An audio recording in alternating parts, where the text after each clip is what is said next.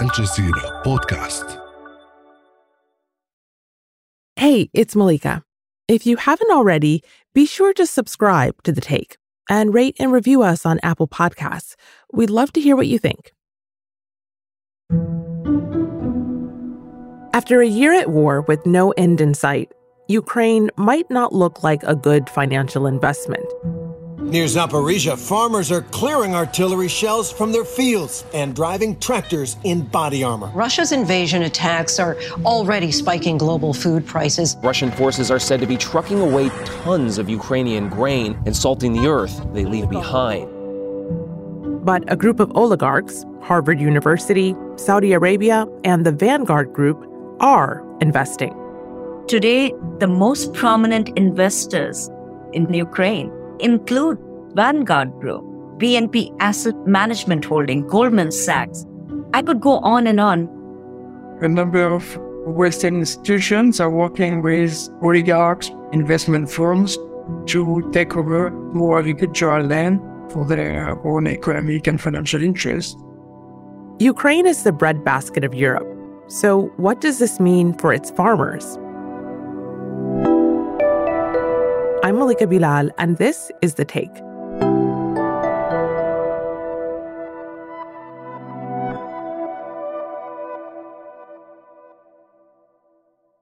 Today, I'm handing off the mic to one of our senior producers, Amy Walters, who's been following this story. Hey, Amy. Hi, Malika. How are you? I'm good. What have you got for us today? Yeah, well, this one has been kind of a tough one to track down. How so?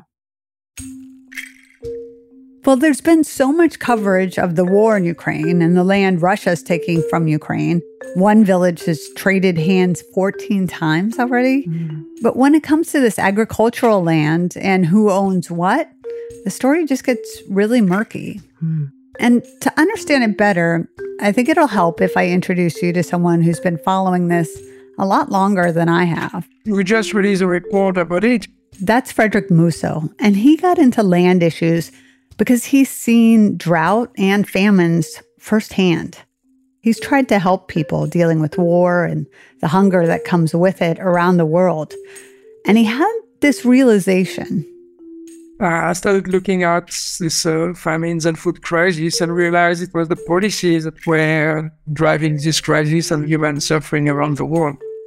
So now he tries to address these policies at the Oakland Institute in California with Anuradha Mittal, who's the founder there. Whether we talk about climate crisis, equity issues, land is central.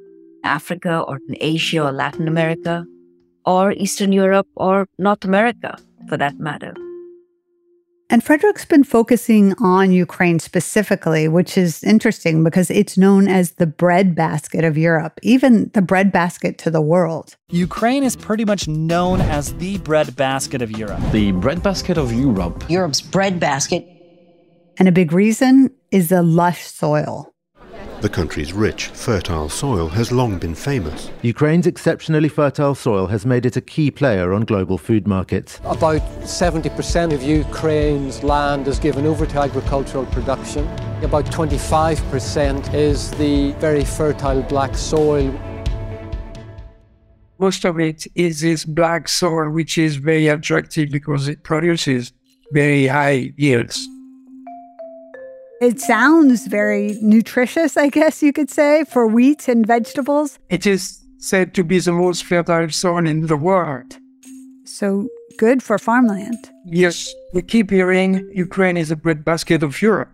But actually, before the war, they export to Pakistan, to Africa. They export to all over the world. Ukraine exports about 24% of international trade of wheat. So this is very highly sought after land with very highly sought after soil. And it's creating this additional problem for Ukrainian farmers on top of the war. Just a couple of months ago, Ukrainians, farmers, academics made a desperate call for attention. They were saying, while our people are dying of the war, farmers were fighting, are losing their land to these oligarchs and financial interests while we are fighting in the East.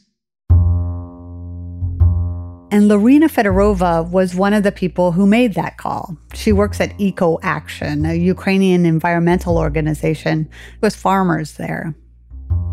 I work here as a land use specialist in agriculture department, where we strive to green our Ukrainian agriculture. When we talked to her, she was at home in Kyiv. Fortunately, it was fairly peaceful that day. Ukrainian farmers are doing an amazing job and truly heroic job in this war, because they still try to cultivate their land even though it may be really dangerous. They still try to work on their land and do what is important for them. And Larina says small farmers need to be protected. We have a lot of big agricultural companies that can control a lot of land, and that's a big problem for small farmers because they simply can't compete.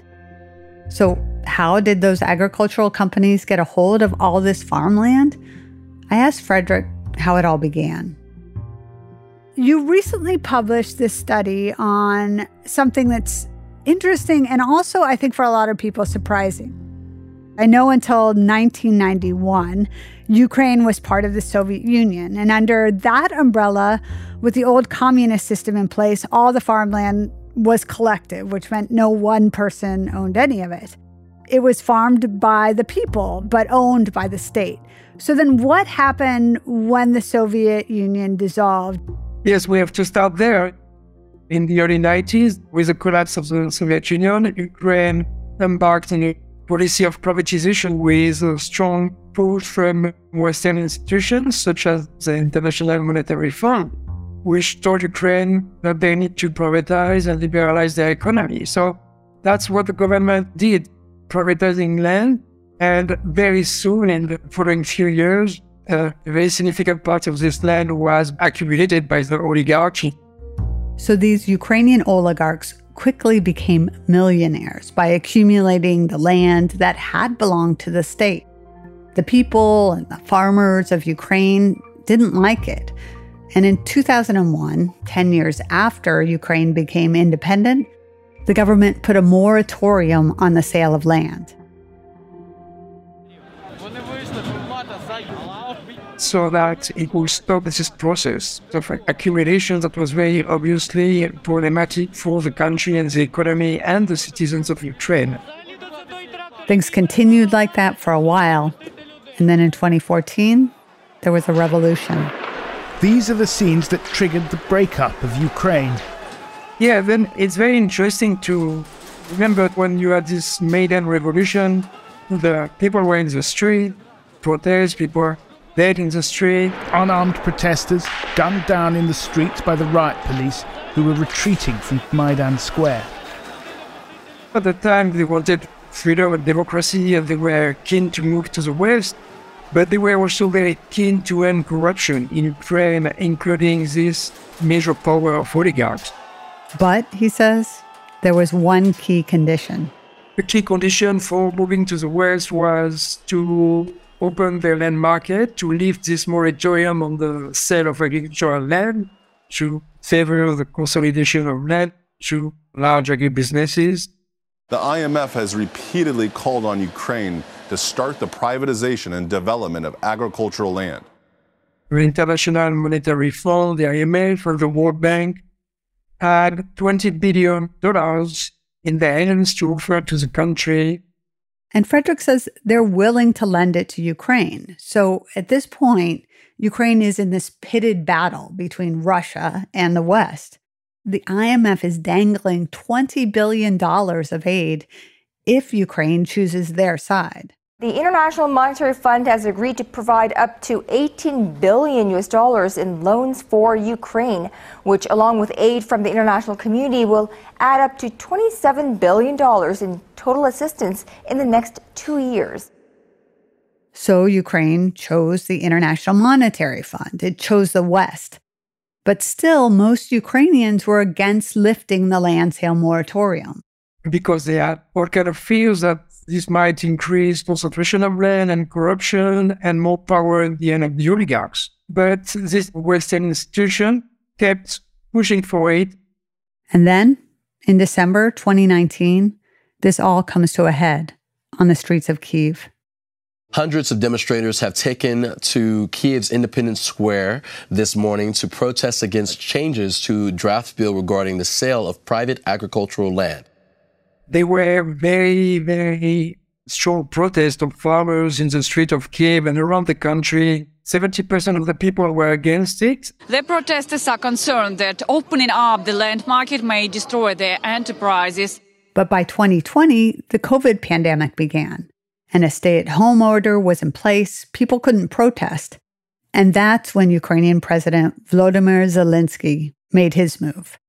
People could not protest anymore. Zelensky was able to bring this measure to parliament. And it passed. The land sale moratorium was lifted. It was passed with this vast majority of people against it. But it took a couple of years before the land market opened and the law went into effect. So since July 2021, there has been thousands of land transactions for agricultural land that can now be purchased. So what is the core issue here? Well, the question we have to ask ourselves is, where is it the number one demand from Western institutions? I'm going to help you, but you'll have to put your land for sale. So who actually owns the land? The Ukrainian farmland that could not be bought before 2020, who owns it now?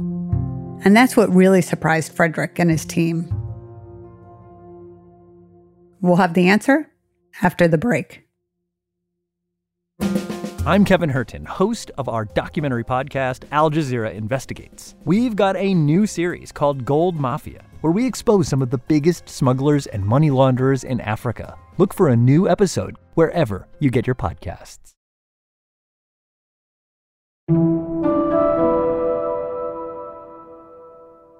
Our senior producer, Amy Walters, has been covering the fight over Ukrainian land, a fight that started well before the war. So, Amy, you have been digging into this question of who owns Ukrainian land, and we keep hearing about oligarchs. What does that mean here? Yeah, I had the same question.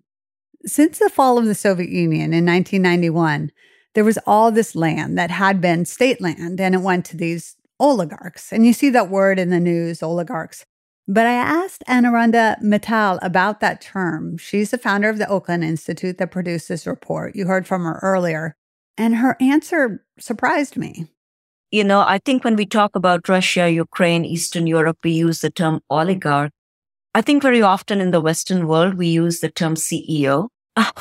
So we're talking about individuals who are in control of or run large corporations or large funds, where they have managed to have access to power, both political power and economic power. The policies that they promote, they're very often working with international financial institutions. They're able to secure loans so they can increase the control over the resources of the country. I mean, this is how I would describe an oligarch. So now it's 2023. Ukrainian land has been bought and sold for a couple of years now, and Frederick Mousseau's been working on this report to look at who owns it now. So what we found is we have 28% of the country already in the hands of oligarchs, foreign interests, or corrupt individuals who have been accumulating this land. So 28% of the land, a quarter of the land, is controlled by oligarchs and other entities? Yes, you have foreign companies, U.S. firms. You have the sovereign fund of Saudi Arabia, which controls land. And did it surprise you when you put that together? Yes, because we kept hearing about the oligarchs. And then digging further, we found that these same agribusinesses were getting massive financing from Western banks, public banks. And before the law even was passed, is that right? Yeah, so even before the revolution, the Western institutions started lending to these large agribusinesses and these oligarchs. And this has just increased in recent years, and the World Bank justified it, saying we're going to move less productive small farmers out of the business to run large-scale agriculture. Is it written down as such? Yeah, it is really the way the World Bank says it. So the World Bank, the IMF, the EBCD, the European Bank for Construction and Development, they're all helping to fund this large-scale agriculture.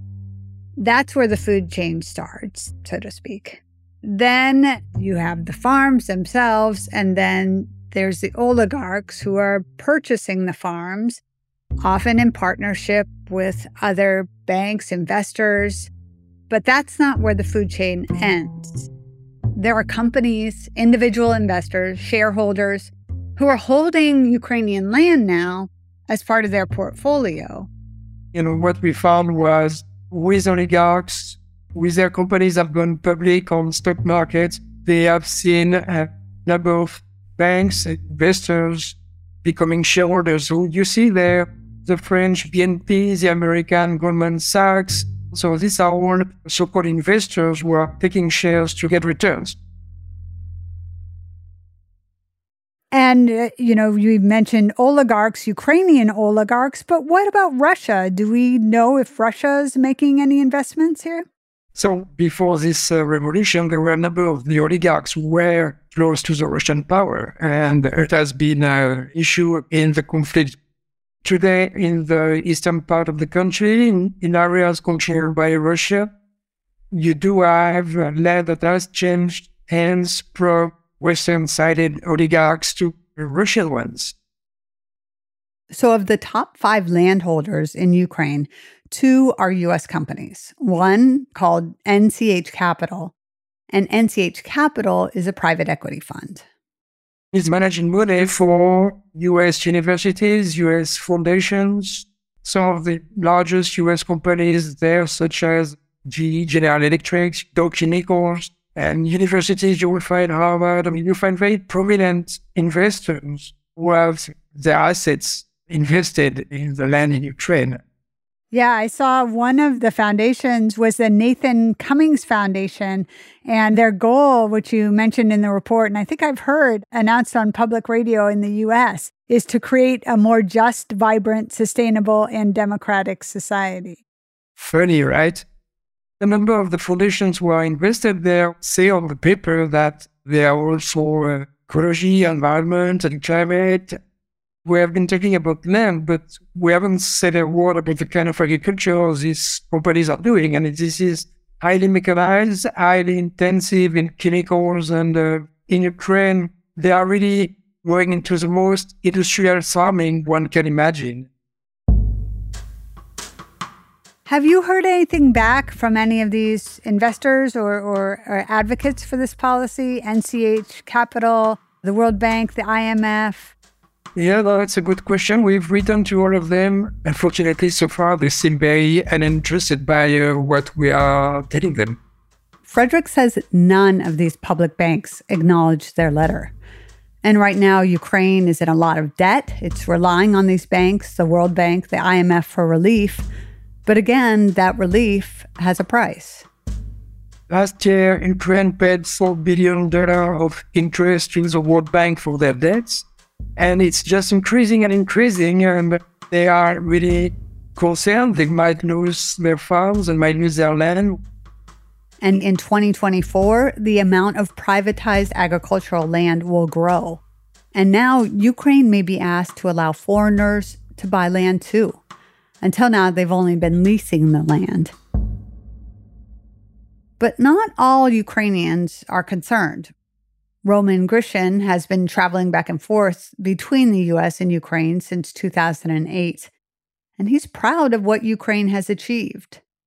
Ukraine was the leading agricultural country out of all the Soviet states.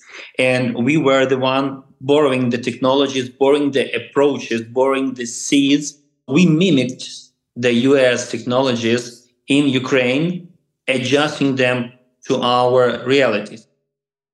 And he draws a very clear line between business interests in Ukrainian land and the war that's happening on it. We need to differentiate two notions here. First of all, if it is the forced, illegal occupation, and I would add even medieval occupation of the land with weapons and all sorts of atrocities that they did, that is not to be supported at any situation. When we are talking about doing business according to the law, international law, and which are dominant in the West, then it is a totally different thing. Lorena, the Ukrainian land specialist who's still trying to help the farmers, feels differently. It's really scary that these farmers, they're just forced to work on their land. We heard a lot of cases when farmers just died on their field because they found some mine in the field. But they don't feel like there's another option, she says. And there is a chance that private companies, large-scale farms, will buy this land while Ukrainian farmers can't. The farmers are at war. That's Anuradha Mittal from the Oakland Institute again. They are dying for their land, so you're not going to find them organizing. And it is in that environment that you find these vested interests are marching into the country to take over country's land. When you have this incredibly fertile arable land, that has to be considered sacred and treated differently, rather than a resource to be controlled, to be pillaged, and for extractive agriculture to be practiced. So on one hand, it is devastating for the Ukrainian countryside, for the Ukrainian farmers, but it is also devastating for the global community. And that's The Take. This episode was produced by Amy Walters with Chloe K. Lee, Ashish Malhotra, Khalid Sultan, Negin Oliai, Miranda Lynn, and me, Malika Bilal. Our sound designer is Alex Roldan. Our engagement producers are Adam Abugad and Munira Al-Dosari. Alexandra Locke is The Take's executive producer, and Nay Alvarez is Al Jazeera's head of audio. We'll be back.